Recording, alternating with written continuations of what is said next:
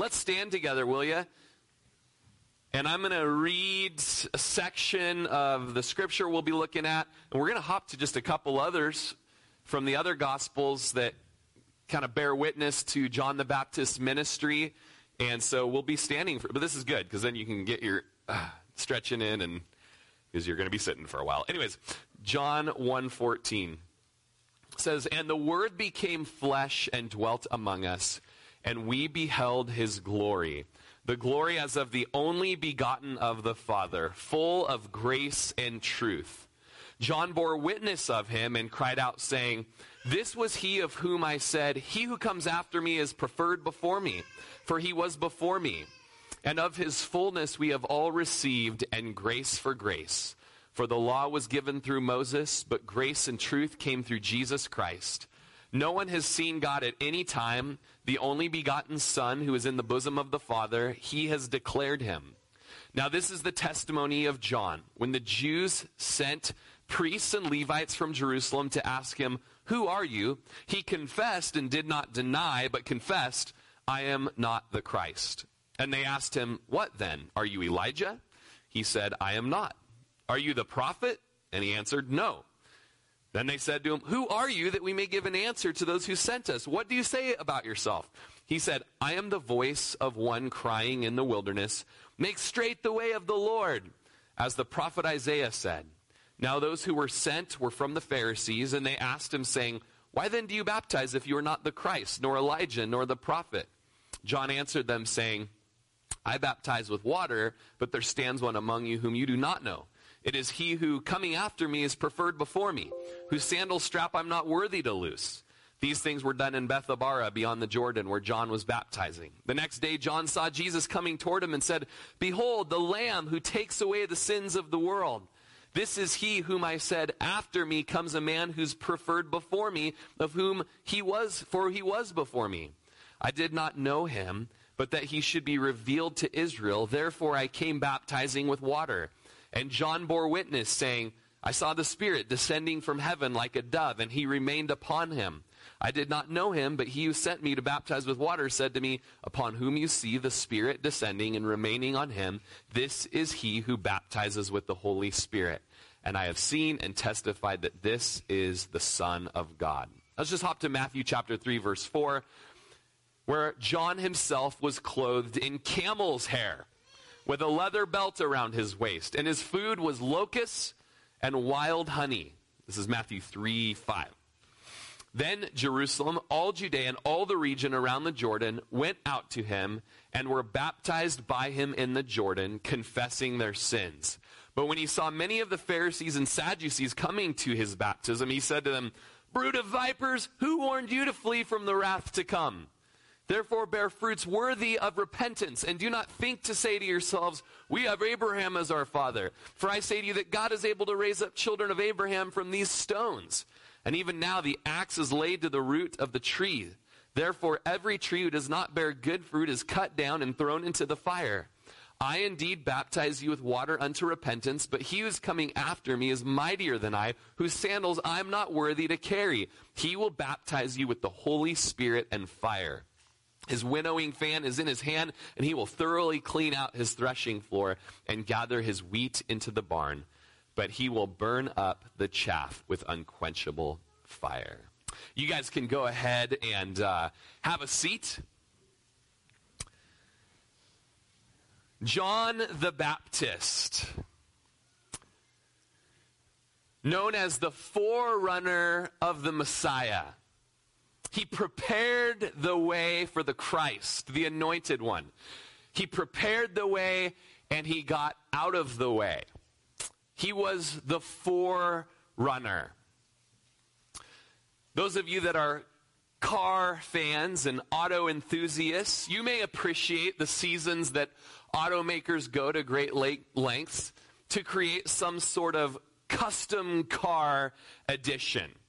You may appreciate when in 2016, Nissan created the Gold Leaf. The gold leaf car, right? This car was wrapped in gold vinyl, and I'm not joking you, this thing was on the classy side. Anyone who won a gold medal was given one of these Nissan gold leaf vehicles. Hyundai went out of their way to create the Kona Iron Man. Now, this car came in Iron Man's great burgundy and black colors. It's got Iron Man logos all over it within the gear system and among the display. It's all Iron Man. Makes you feel like you're living within the movie. Kids, you like the Iron Man car? You want this? Okay. All right, Mom and Dad, Christmas present for your kids here. Just a Hyundai.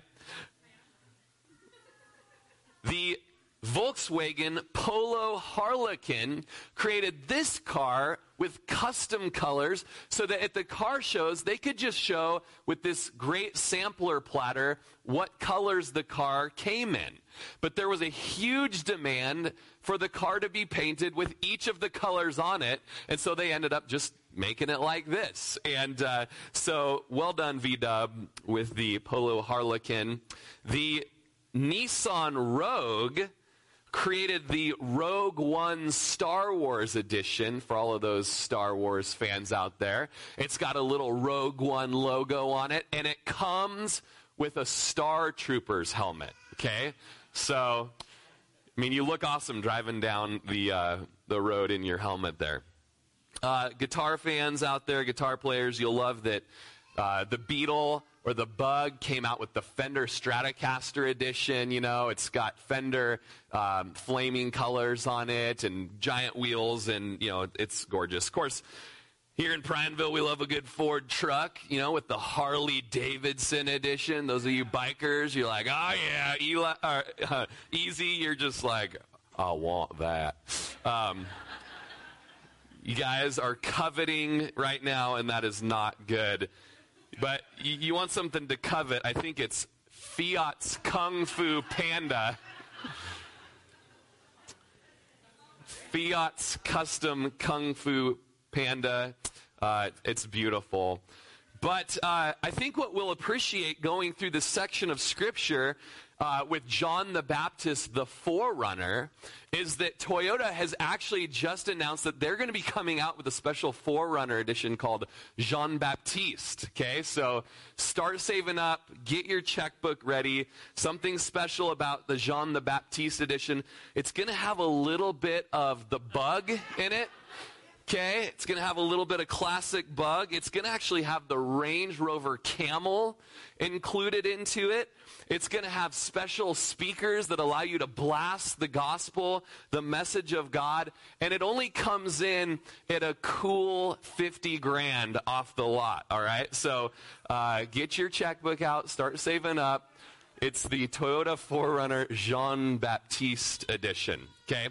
Now, John the Baptist, the forerunner to the Messiah, man, this guy was epic. This guy was what Jesus says was the last of the Old Testament prophets. The law and the prophets were up until John, and he was really this last Old Testament guy after 400 years of silence in the Old Testament who was preparing the way for the Messiah and making way for the Messiah. He's an epic character. He was a little bit crazy, okay? He wore camel's fur, camel's skin, okay? Probably a little itchy. He wore a leather belt around his waist, very classy, okay? One translation of a commentary called it a garter, okay? So, okay. Leather, though, which is nice. And he enjoyed a grasshopper or two. One of our children's Bibles has this epic story of John the Baptist, and it's explaining John the Baptist, and it has this picture of John the Baptist getting caught in the jungle eating a grasshopper. And he's just, and it just says, John ate bugs, you know, and he's like, you know, and I think it was dipped in honey too, you know, so very delicious. But John the Baptist, you know, he was a little bit eccentric. He was a little bit crazy.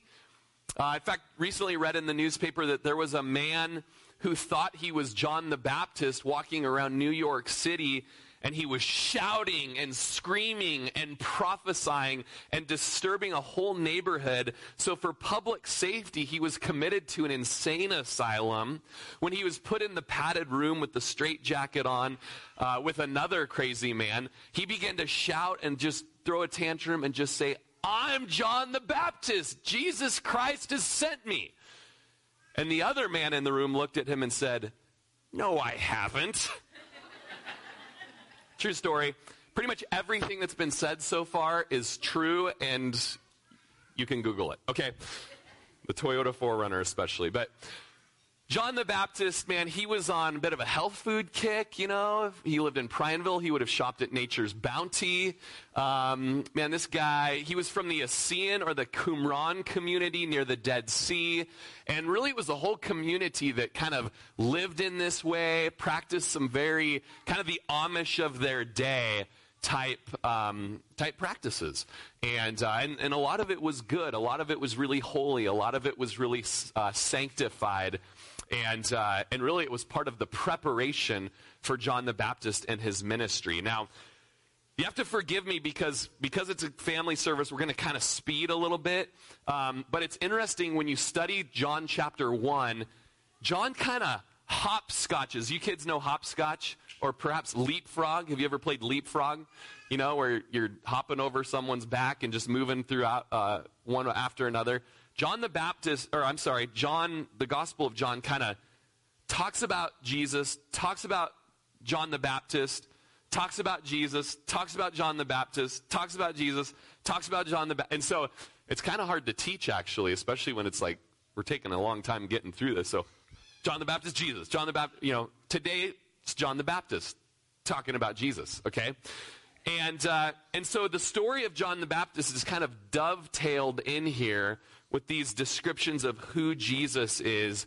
And the whole purpose of it is the purpose of John. At the end of the Gospel of John, it says, "These things were written so that you might believe that Jesus Christ is the Son of God, and that by believing you may have life in his name."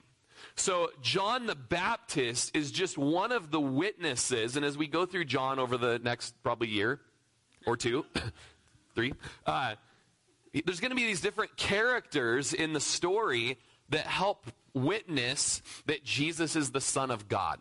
And so the first character that we're coming across is Jean Baptiste, all right?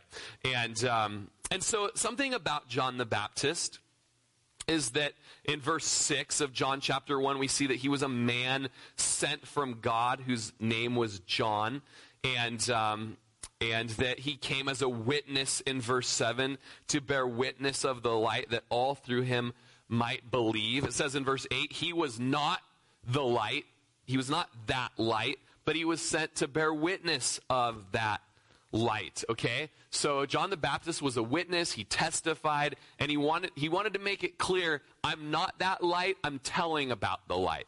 And that comes into our passage today as well, that John's not the Christ, but he's come to bear witness of the Christ. So let's hop down to what our section is right now in verse 19, John 1:19. This is the testimony, or this is that witness of John, when the Jews sent priests and Levites from Jerusalem to ask him, "Who are you?" And, you know, this is a good thing that the Jews in Jerusalem did. And the Jews, when John speaks of the Jews, he kind of talks about different people within Judaism throughout the book of John. And most of the time, though, it's the religious leaders from Jerusalem, part of the Sanhedrin.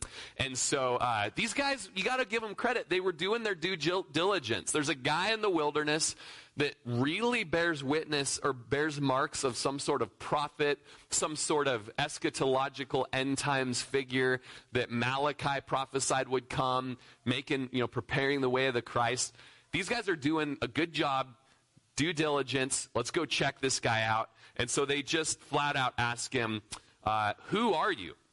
And verse 20 tells us, "I got a confession," John says. "I know I look like I might be the Christ, but I'm not the Christ. I'm just here to tell people about the Christ. And the Jews had messianic hope. They were waiting for the Christ to come and to deliver them from their many different years of different oppressions and captivities, whether it was from the Babylonians, whether it was from the Medes and the Persians, whether it was from the Greeks, whether it was from the Romans. At this point, it was the Romans. We need a Messiah. We need someone to deliver us. Some Jewish sects even believed that the Messiah would come through the line of Aaron. And so knowing that John the Baptist was coming through that line, they had a little hope that he was the Christ. But John completely rejects this claim. He has a confession. He just says it straight up, I'm not him. But there's a certain hint in the Greek here when he says, I'm not the Christ. And when someone would say that, I'm not the one who won the lottery, they're kind of saying it with a hint of, but I know the guy that won the lottery. You know, I'm not the one that spilled the milk on the carpet, but I know the guy that spilled the milk on, you know. That's kind of in the Greek what this sounds like, okay? And so he's like, I'm not the Christ, but let me point you to who I know is, okay? That's essentially what's happening here. And so verse 21, they ask him saying, what then? Are you Elijah?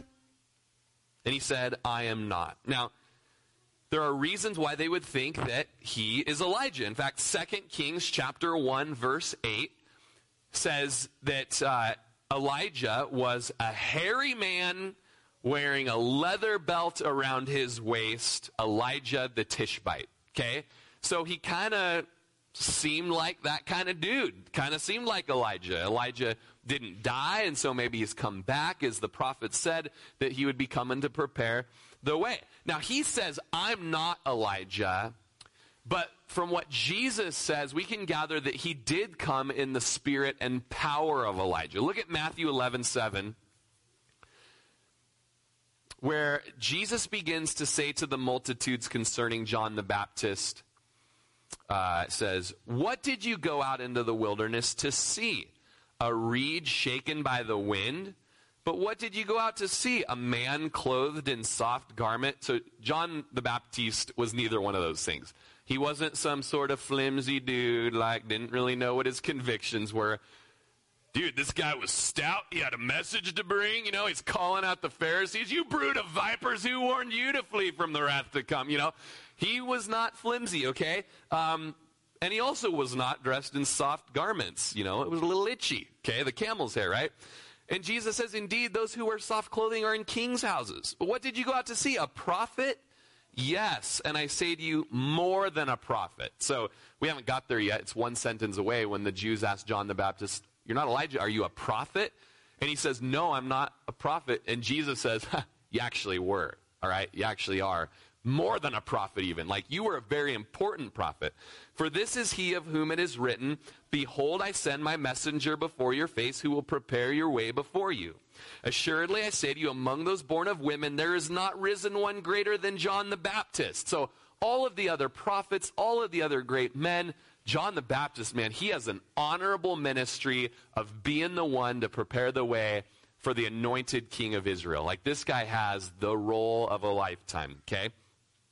And Jesus says, we're in Matthew 11, halfway through verse 11, but he who is least in the kingdom of heaven is greater than he.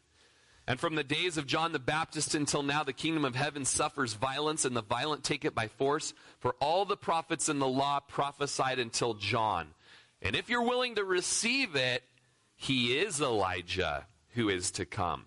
He who has ears to hear, let him hear. So, kind of a little bit confusing, but are you Elijah? No, I'm not. And Jesus says, this guy had the role that was prophesied in the Old Testament of preparing the way of the Messiah. So, are you Elijah? He says no. Are you a prophet? He says no. Jesus says, you're even more than a prophet, okay? But they asked that because when Moses was dying and on his way out, he said that there's going to be a prophet like me who will rise up from among your brethren. Hear him, okay? And that's a prophecy of Jesus. And so the Jews are wondering, are you this prophet, John the Baptist? And he says, no, I'm not. I'm not that guy either, okay? Then look in verse 22 of our text, John 1. Welcome to Calvary Chapel, where we are flipping through the Bible like crazy, right? You're going to get a paper cut. I'm just warning you. If you're looking at the screen, your eyes are going to get a paper cut. Verse 22, then they said to him, well, who are you, that we may give an answer to those who sent us? What do you say about yourself? Now, they're not being mean, but they're getting a little frustrated because we don't get it, man. You clearly are something.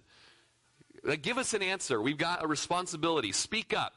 And so John the Baptist says, verse 23, I am the voice of one crying in the wilderness, make straight the way of the Lord, as the prophet Isaiah said.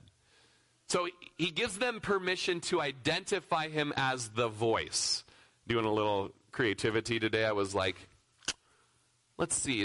He's kind of like one of the winners of The Voice. Have you guys ever seen that? You know, Blake Shelton, Gwyneth Paltrow? No, Gwen Stefani. Also a wonderful act. Okay, they're doing this competition, and whoever wins is the voice. And I got to be honest, I didn't know a single one of the winners from that show. So they're obviously winners, but not in my book, okay? John the Baptist, he's the winner, right?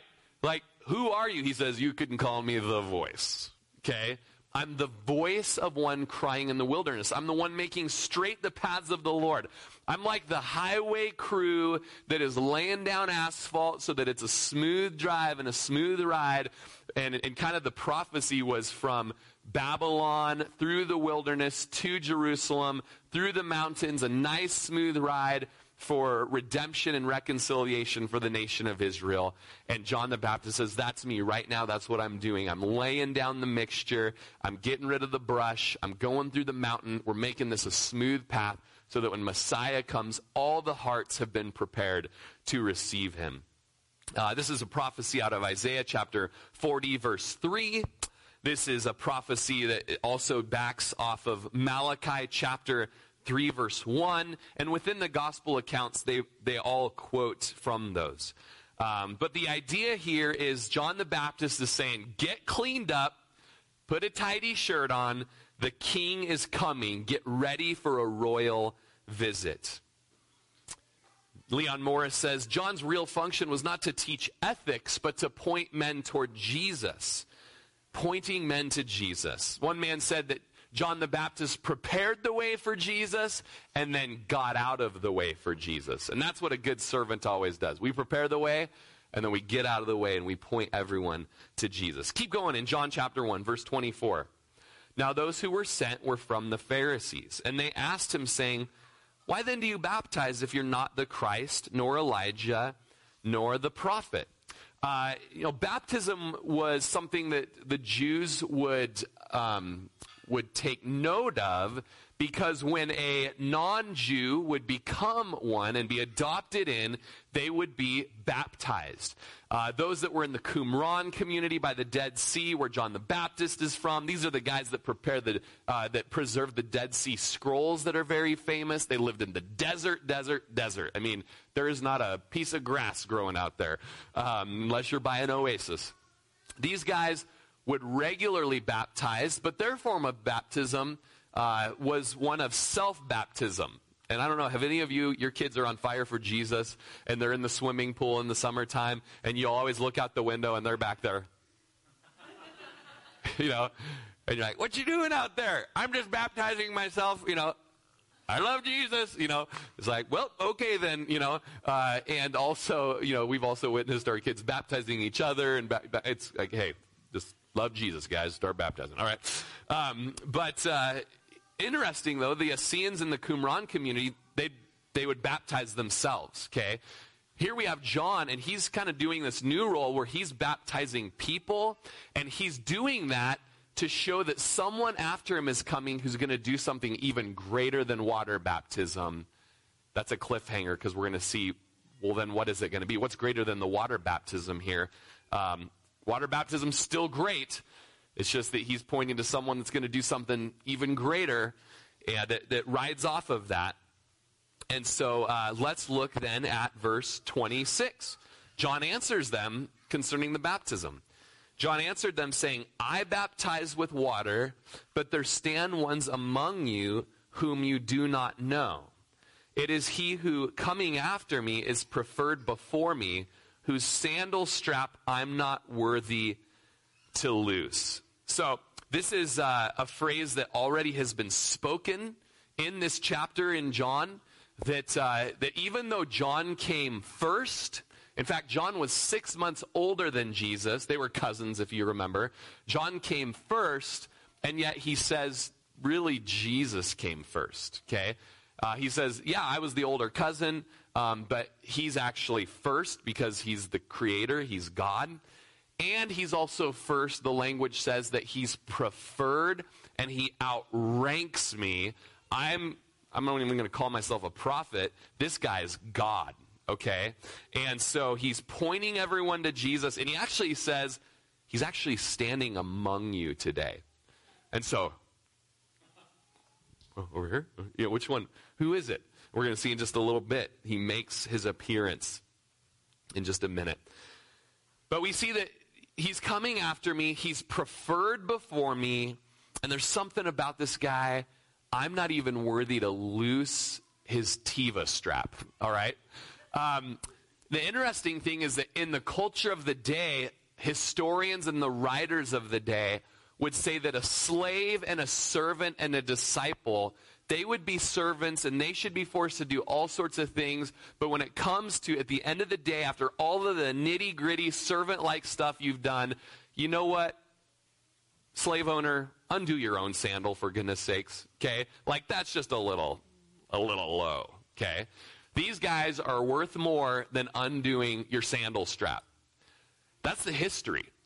But John the Baptist says, he kind of twists it a little bit, and he says, you know what? The one who is coming is so amazing, okay? Creator of heaven and earth, redeemer of the world from their sins. He is so amazing, I'm not even worthy to undo his sandal strap.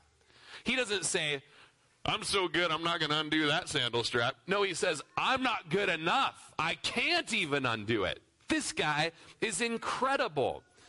And so, John is discharging this incredibly honorable duty better than any of his hearers could ever realize. Verse 28, these things were done in Bethabara, beyond the Jordan, where John was baptizing. There's a little bit of a geographical location.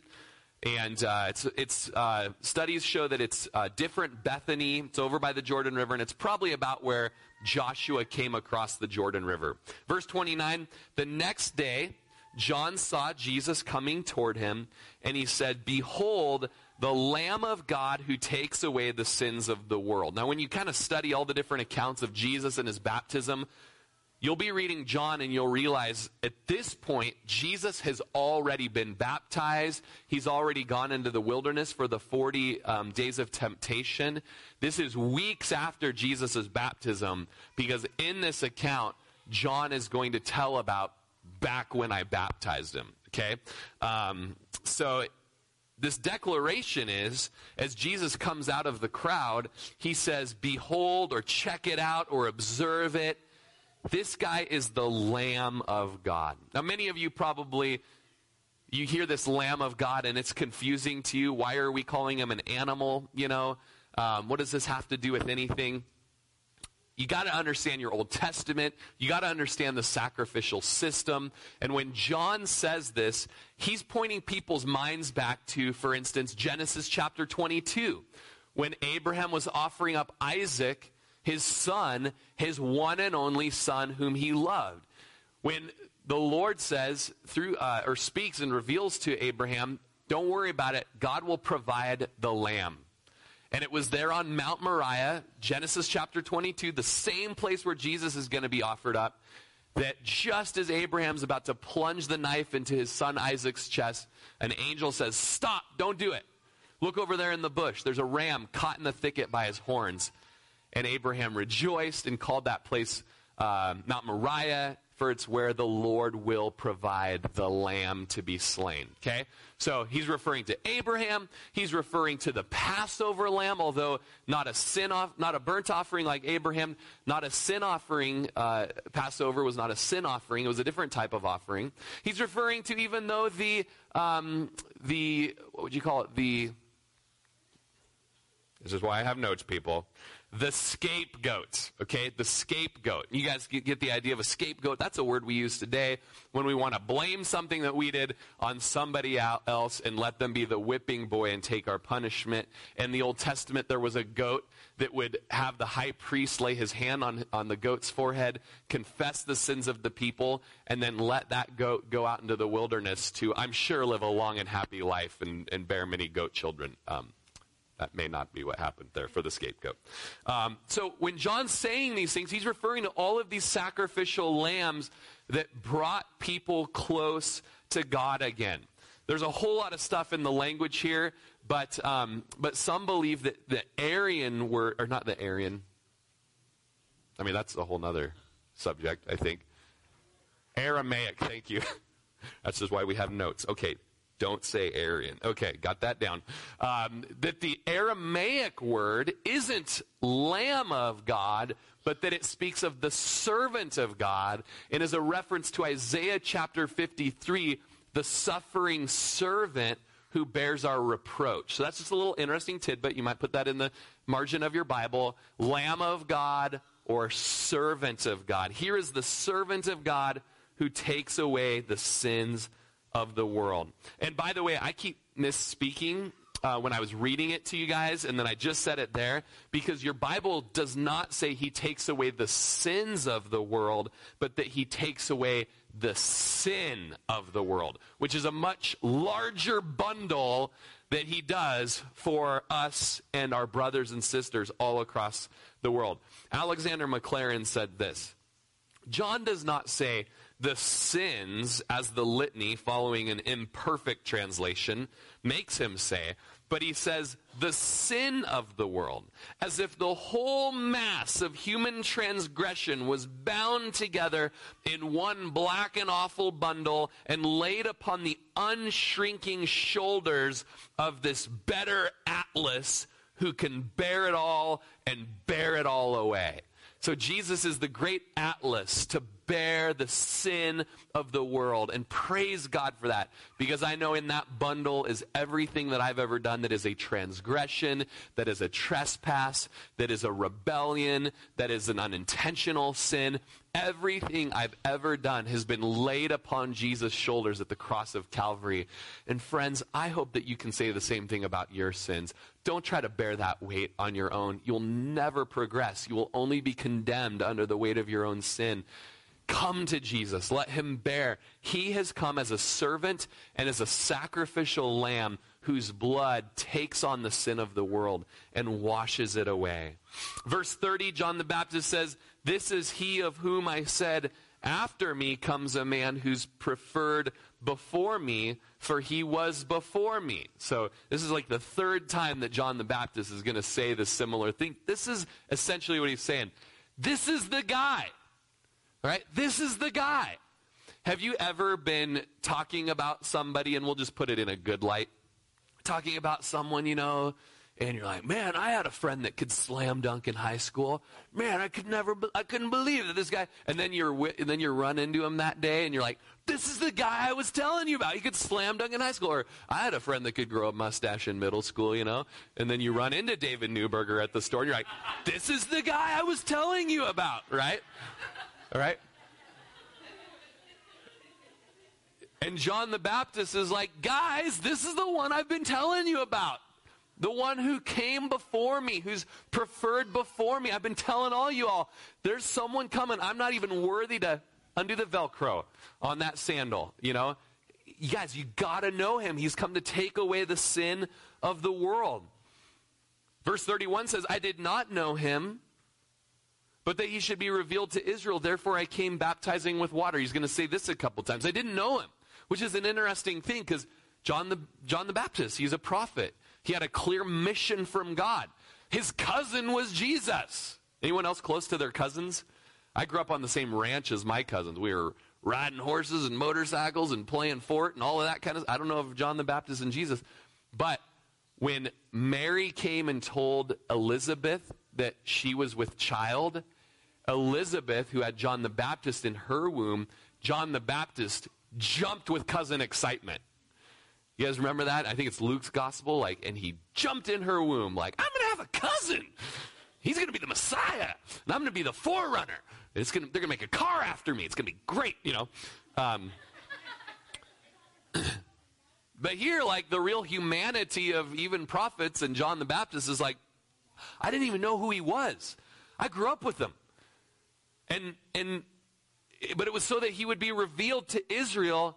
And so that's why I came baptizing with water. I wanted to start working repentance in the land before he came. And that's what baptism was, and that's what baptism is. It's a baptism of repentance. Okay? Verse 32, and John also bore witness, saying, I saw the Spirit descending from heaven like a dove, and he remained upon him. So there at the baptism, John the Baptist was a witness. He saw what happened in this very Trinitarian passage where Jesus the Son is being baptized, the heavens open up, God the Holy Spirit comes and rests upon Jesus, and it says, like a dove. Once I got an argument with a guy that says, it was a dove. And I'm like, it was like a dove. It's called a metaphor, No, it was. Okay, probably not the biggest deal in the world, but the Holy Spirit is not a dove, okay? Sorry, Calvary Chapel. Don't look here. All right. Put a bird on it. All right. But he came like a dove. It was a picture. Some of the rabbis would write about the Holy Spirit being like a dove. We know that a dove would rest upon something that was pure. It's all part of the Noah's Ark, letting the dove out, all that kind of stuff. The Holy Spirit came like a dove as a picture of the anointing and the resting upon. And John the Baptist says the Holy Spirit remained on Jesus, and then he drove him in the wilderness to be tempted. That doesn't sound very dove-like, does it? Oh, precious little, so wonderful. Get into the wilderness so you can be tempted, whoa. That escalated very quickly. Can I get a net? So John the Baptist saw the Holy Spirit come down like a dove and rest on. And what's that all about? Well, it's from Isaiah 42, verse 1. Behold, my servant whom I uphold, my elect one in whom my soul delights. I have put my Spirit on him, and he will bring forth justice to the Gentiles. As with Isaiah 61:1, the Spirit of the Lord God is upon me. And by the way, Jesus quotes this later in Luke chapter 4, and he says, this happened to me, Jesus says. So he's quoting from the prophecy. The Spirit of the Lord God is upon me because the Lord has anointed me to preach good tidings to the poor. He sent me to heal the brokenhearted, to proclaim liberty to the captives, and the opening of the prison to those who are bound. Okay, so I keep saying John the Revelator. That's a different guy than John the Baptist. John the Baptist saw this incredible baptism experience of Jesus. And later on in Jesus' life, Mark chapter 11 shows us it, the Pharisees are going to come and try to trick Jesus. And they're going to say, by what authority do you do these things? And Jesus is going to say, I'm going to answer your question with a question. The baptism of John, was it from heaven or was it from man? And the Jews reasoned among themselves, and they had a holy huddle, a Pharisee huddle. They said, well, if we say that it was from man, then we're going to, then these guys are going to beat us up. If we say that it was from God, well then, man, these guys are going to beat us up. And so they just said, we don't know the answer to your question. And Jesus said, well, then I'm not going to answer your question. And the reason was everything the Pharisees wanted to know about Jesus could be found in John the Baptist. Because John the Baptist testified that Jesus is the Lamb of God who takes away the sins of the world. And John the Baptist testified that I saw the Holy Spirit come down from heaven like a dove and anoint Jesus, and he went out and was anointed for public ministry. Moving on, verse 33. You kids are doing amazing, by the way. Every kid here, I'm just going to applause for you right now. Good job. Except for you, Tatum, that is not appropriate. Oh, yeah, no, that's good. Just kidding. All right. Verse 33, again, I did not know him. But he who sent me to baptize with water said to me, upon whom you see the Spirit descending and remaining on him, this is he who baptizes with the Holy Spirit. And so John the Baptist had revelation that whoever you see the dove come down upon, that is who is going to then do what you'd been doing, but in an even greater capacity, and that he is going to give the new covenant promise of the power of the Holy Spirit, okay? And we have talked about this second baptism many times at Calvary Chapel. It's called the baptism with the Holy Spirit. That's a phrase that just strikes fear into people because bad theology has created a whole lot of stress and misuse of the baptism with the Holy Spirit. But essentially what it is that anyone who comes to Jesus will not only be filled with the Holy Spirit and be given a new heart, but will be baptized with the Holy Spirit and given power to go proclaim the message of the gospel of Jesus Christ. In fact, in Acts chapter 1, verse 4, this is after Jesus died, it's after Jesus rose from the dead, and it's before Jesus is about to ascend. Acts chapter 1, verse 4. And being assembled together with them, Jesus commanded them not to depart from Jerusalem, but to wait for the promise of the Father, which he said, you've heard from me. For John truly baptized with water, but you shall be baptized with the Holy Spirit not many days from now. So John the Baptist baptized with the element of water. And it was for the purpose of repentance from your sins, okay? And Jesus himself says, every gospel testifies to this, that he did that. Now I am going to baptize with the person and the work of the Holy Spirit. And this is for the purpose of bold evangelism of a lost world. And in the same chapter, Acts chapter 1, verse 8, Jesus says, but you shall receive power when the Holy Spirit has come upon you. And you shall be witnesses to me in Jerusalem and in all Judea and Samaria and to the uttermost parts of the earth. So what will happen when we receive the Holy Spirit? It doesn't say, and you will convulse and start crowing like a rooster when the Holy Spirit comes upon you. It doesn't say that. And you will have a holy throw up. No, it doesn't say that. And you will have a nonstop lap. No, none of that. Okay? The baptism with the Holy Spirit is for boldness in proclaiming the gospel.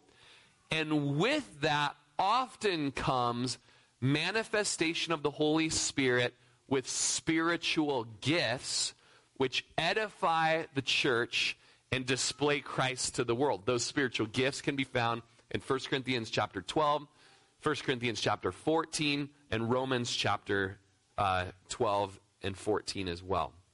Okay? And so that's a whole nother study, but what I do want to encourage today is if your life seems like it's a little bit dry, you have not been brave and courageous in sharing the gospel with people. You hear about us going out and doing signs of life and standing on the corner and being like, Jesus loves you, Jesus loves you. And you're like, I would encourage you to pray for a fresh outpouring of the Holy Spirit, okay? Because in the Greek, the language here for the baptism with the Holy Spirit speaks of a continual filling of the Holy Spirit. And there may have been a time in your life, you were a high schooler and you were just zealous for Jesus, or you were a part of Campus Crusade for Christ, or whatever it might have been. You were an usher at the Billy Graham Crusade even, but now you're like that sponge that's sitting by your sink on the counter that's just dry, and you just need to be plunged in the water of the sink. You just need to be plunged to be useful and pliable once again. And I believe that's a picture of a Christian who just needs more of the Holy Spirit. The Greek it just speaks of continual gushing forth of the power of God upon our life so that we can tell people about Jesus. Anyone here want to start telling people about Jesus, the light of the world, the life of the world, the one who's come to take on him the sin of the world? That's our job, Christians. And if it sounds tough, You need the Holy Spirit. And if it doesn't sound tough, you probably need the Holy Spirit even more. Okay? So we're going to have the worship team come on up. And we're going to just close with just a cry that we would be bold and courageous, like John the Baptist, and that we would open up our mouths and make known to our community and make known to our friends the mystery of Jesus. John the Baptist, bold and courageous. We didn't really touch on this last verse, but it says that he would testify that Jesus is the Son of God.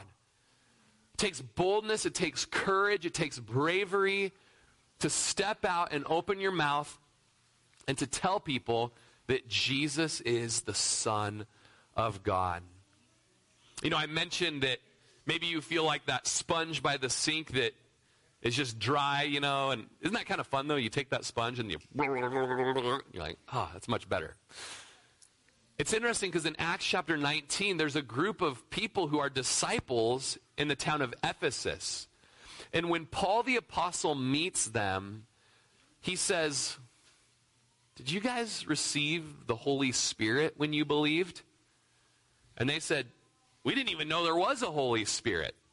And John began to explain to them, and then he laid hands on them, and he prayed for them to receive the power of the Holy Spirit. There's a lot of theology in that. There's a lot of guys that have worked on figuring it out. But my point in this is your life a little dry like the sponge? And when people look at your life as a Christian, do they go, do you even have the Holy Spirit? Man, you're dry. You're dried up. You've been kind of useless lately. I'm not seeing the fruits of the Spirit in your life. Love, joy, peace, patience, kindness, goodness, gentleness, faithfulness, self-control. Not really seeing that. You're kind of like that sponge, right? I'm not really seeing the gifts of the Spirit happening in your life. You're not serving in the church. You're kind of living for yourself. I'm not seeing you opening up your mouth and telling people about Jesus. So as your friend, do you even receive the Holy Spirit in your life? And there's a lot with that.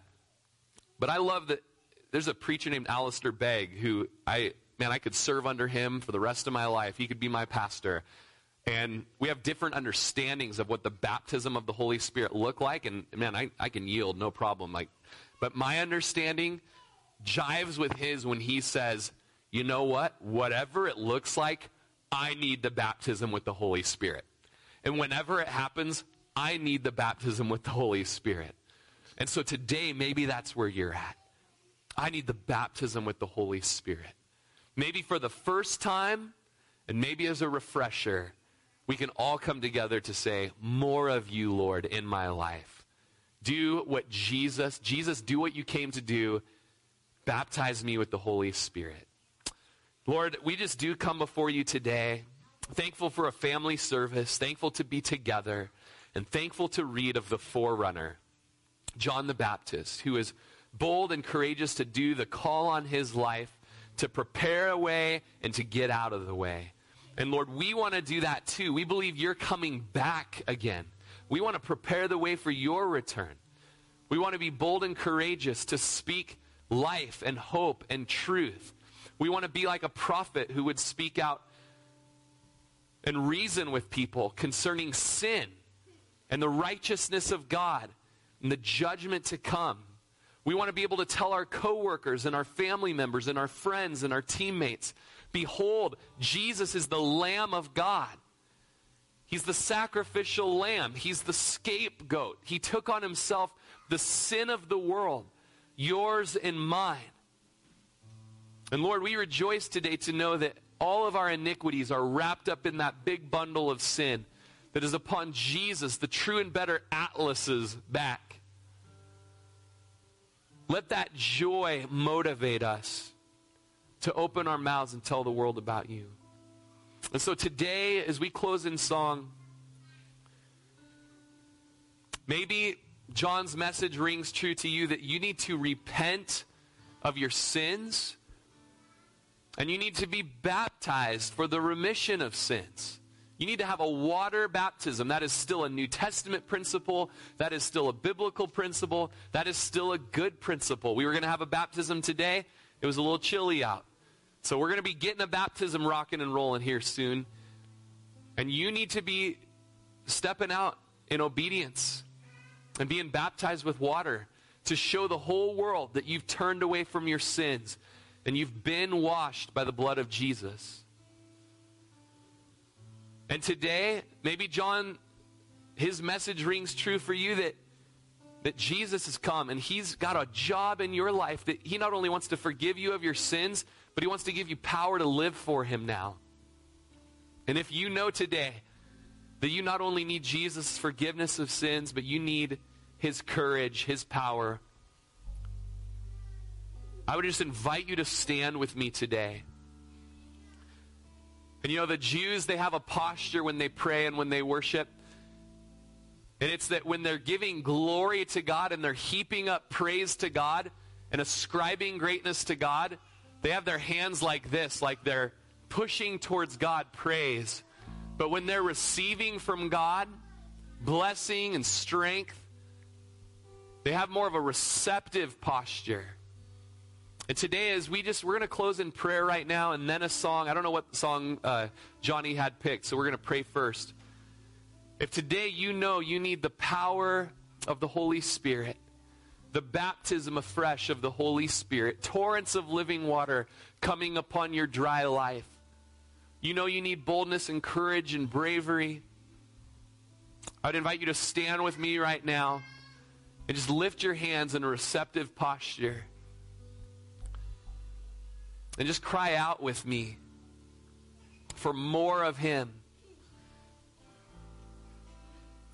Stand right now where you're at. Just say, Lord, pour yourself out upon me. The metaphor is that of a pouring. John chapter 7. Lord Jesus, we pray today at Calvary Chapel, Prineville. We know we're a little town. We're a little church in a little town. There's a big world that needs the big hope of Jesus. So we pray right now, Lord, that you would just pour out the Holy Spirit upon us. Jesus, do your work. Immerse us right now in the person of the Holy Spirit, not so we can be wacky and crazy and lose self-control. No, Lord, so that we can be bold, so that we can be useful, so that we can walk in victory. Give us more of yourself right now, we ask. Baptize us with the Holy Spirit so that we can be useful for you. Lord, if we're honest and people were look in our lives and say, they didn't even know we were Christians, let alone overflowed with the Holy Spirit, Lord, we know that there needs to be a change in us. So give us more of you so that we can live for you today. And we just receive by faith that blessing of the promise of the Father, the baptism with the Holy Spirit, so that we can do like John the Baptist, declare you to be the Son of God. Go ahead, Johnny, close us out.